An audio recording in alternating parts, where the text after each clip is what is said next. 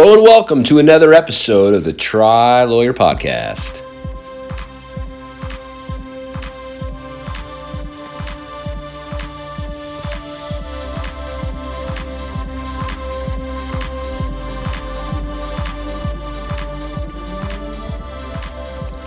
Hello everybody and welcome to another episode of the Try Lawyer Podcast. I'm your host, Casey Arbenz, attorney at law, 5-time Ironman as of last Sunday, father of 2, husband of 1, and recent Kona qualifier for the second time following my race in Coeur d'Alene, Idaho, June 27th, last Sunday. And man, I am riding high, and it is totally awesome. And I did my last podcast the night before, Saturday night before the big dance.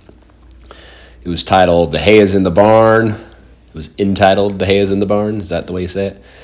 And the hay was in the barn, baby. Temperatures were hot. I'm told it was 133 degrees on the surface, whatever that means. I assume the blacktop. To us lay persons, it was about 100 degrees or 101 degrees at the high point of the day. And there was a 27% did not finish rate, which is more than 5 times the Ironman average of 5%. So 5 times as many people could not finish that Ironman versus the average Ironman, and they were dropping like flies out there. It was tough to watch, but I made it, and I am going to talk about it here. So I just got a funny voicemail from my buddy Aaron. I'll just say his name, Aaron Ashley, who I grew up with, who was a swimmer and a water polo player, and one of my best friends. And he was kind of a soft kid growing up, but obviously a good athlete, and then went to play water polo our freshman year in high school, and then he began swimming, and he turned into a true Adonis. Had a great build, great body, great shoulders, back, chest, abs, the whole deal. If I might say, he looked great in a Speedo, and then he let himself go after high school. So Aaron just left me a very funny voicemail saying that he loves the podcast, and he particularly appreciates how every sentence begins with I or me and something about my great life and podcast and success and family and training and physique now. So this one's for you, Aaron. But I'm feeling pretty inspired by that. That's pretty funny. So man, let's just talk about Ironman Coeur d'Alene and the fact that I'm going back to Kona, baby, and I am just pumped. So in training for this race, as I talked about in the last podcast, I used the Matt Fitzgerald book, 80-20 Triathlon, and I mapped it out. I did the phase 3, like the highest level Ironman training, specifically, for someone who wants to have a great day out there and compete at the highest level and have a chance to go to Kona. And so I followed it pretty meticulously. There were, if I were to have cheated anywhere, it was on like a number of Wednesday training sessions where it was like a 2-hour zone 1 ride. And I think for those of you who know, zone 1 is like the lowest heart rate type workout you would do. For me, it's like 100 to 120 beats per minute. So it's as easy as I can really go without, not working out. And then there's zone 2, which is kind of where you spend most of your time. And that's between like, say, 120 and 143 or so. It kind of depends. Technically, it's 138 for me, but because I've been training for so long now, I think I'm about 143. And that's my threshold. And then zone 3 is like 143 to 155, 155 to 165, 166 is zone 4, and then anything above that is basically as hard as I can go for 30 seconds to a minute. Zone 5 is like a sprint. And so I followed that book, and I cheated a little on some of the zone 1 stuff just because I ran out of time to sit on the bike and barely spin for 2 hours. And I don't think that was a huge deal, but I tried to get in all the key sessions. Didn't really follow the swim workouts, which I probably should have, frankly, but I very much followed the run and bike workouts. And I had a lot of volume and a lot of hard work for several months. I mean, I basically trained throughout the whole pandemic, but I didn't really start training until, say, December of last year, 2020, although I was training for what I thought was going to be the half Ironman in Oceanside in the end of March. Once that was canceled, I think that's when I entered Ironman Coeur d'Alene. I had to do it through the foundation and pay extra, but I got into the race, and then probably about, say early March, I started that Ironman plan.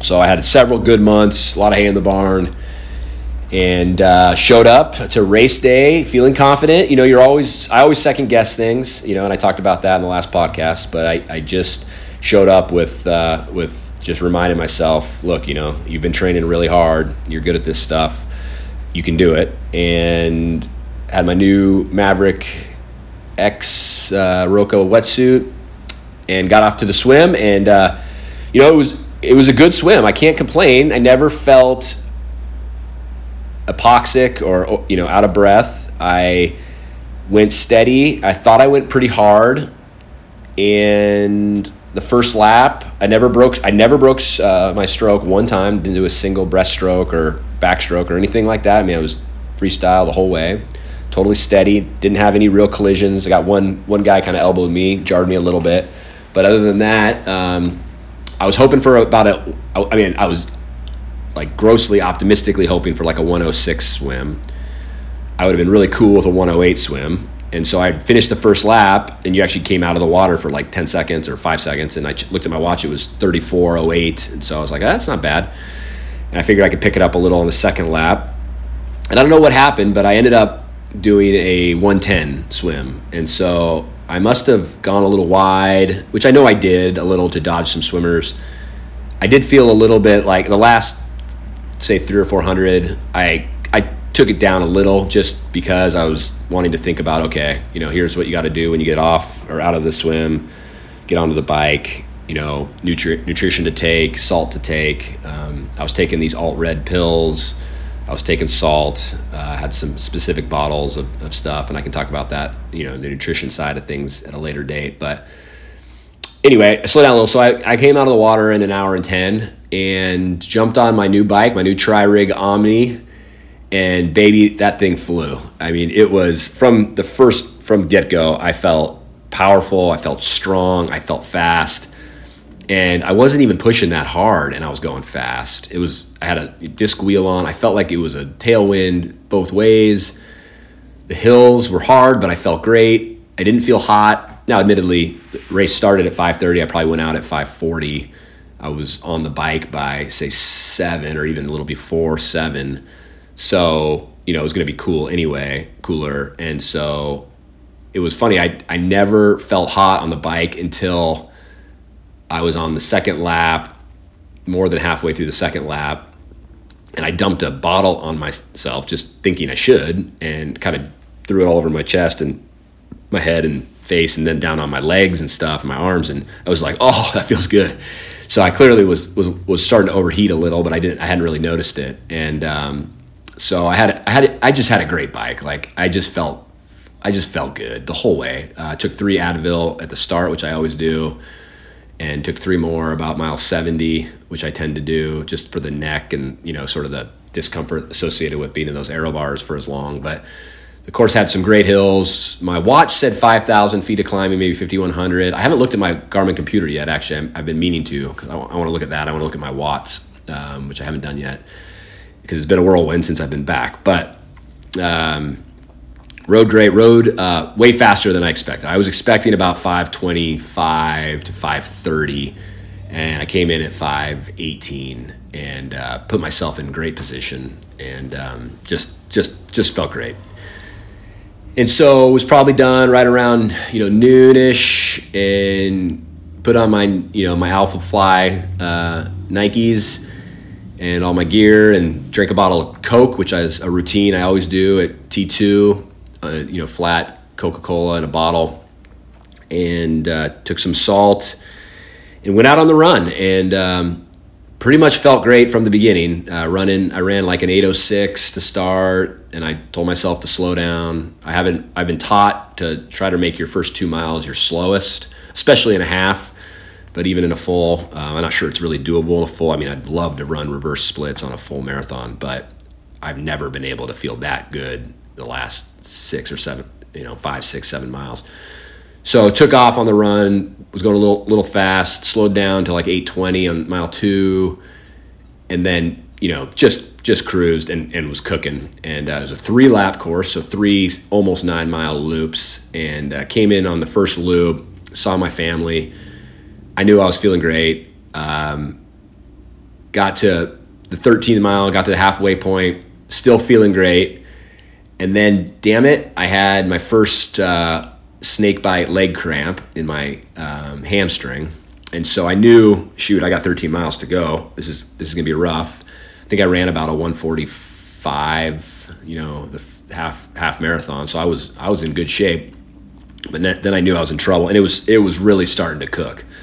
And I was throwing ice in my bib thing. There was a ton of the race support, and the fans and the volunteers was unreal. But it became a struggle. I mean, it really did. And it was just a deal with your cramps. I was pounding everything I could drink and eat, and I don't think I overdid it, but I was taking salt, and that was helping. And it was funny because if I didn't have the cramps, I would have run like a 3:40 marathon, which would have been a PR for me, even without an Ironman, just a straight marathon. Because my legs I never felt too tired. Like I never felt like I often do in a race, even in a half Ironman, where you're toast, or you're too tired, or you want to walk. Like I never felt like I wanted to walk. I felt like I had to walk because I was going to fall over. At about mile 22, I was cramping pretty bad. I could sense the finish line. I was still pumping out miles in the 9s. Even with the water stops and the bathroom, I stopped a couple times for the bathroom. I stopped to get ice every time. So I was probably running at like a lot of the race at like, an 8-minute or even less than 8-minute pace, but you had to stop through every aid station and walk through it and get all the stuff to keep you cool. But I made a very poor choice on a downhill section, the last real downhill section at Coeur d'Alene, to just keep running and not stop at an aid station just because I had some momentum and I wasn't cramping. And holy crap, if that wasn't a terrible move, because I got like heat stroke. I started getting dizzy. I started running sideways. I was totally messed up, and thankfully made it to the next aid station and like regrouped, and it hadn't gotten away from me yet. And I was able to take down some Red Bull and some Coke and some water and some ice and get my ice set up back in my thing, but it was completely melted. Like if you didn't get ice at every aid station, it would be completely gone. And my heart rate, it was amazing how fast it would spike if I didn't stay cool. And so anyway, made it to the last mile and ran an 8:46, my 26th mile. And that was totally awesome. Ended up with like a 3:56 marathon with a lot of walking and a lot of cramps. So I was running really well, and came in at 10:33, which is my second best Ironman time ever. I did 10:22 in Arizona, which is just a much easier course. It's in November. It's not hot. It's a flatter course. Only a couple thousand feet on the bike versus 5 or 6 on the Coeur d'Alene course. No heat, no wind. Just a different course. And so I was really, really proud of that. I beat my previous Kona qualifying time at Ironman Whistler, Canada, of 10:48, and my Kona time of 10:52. It was 10:33. That was really in the range of where I want to be as an Ironman athlete, and really just put myself in a great spot.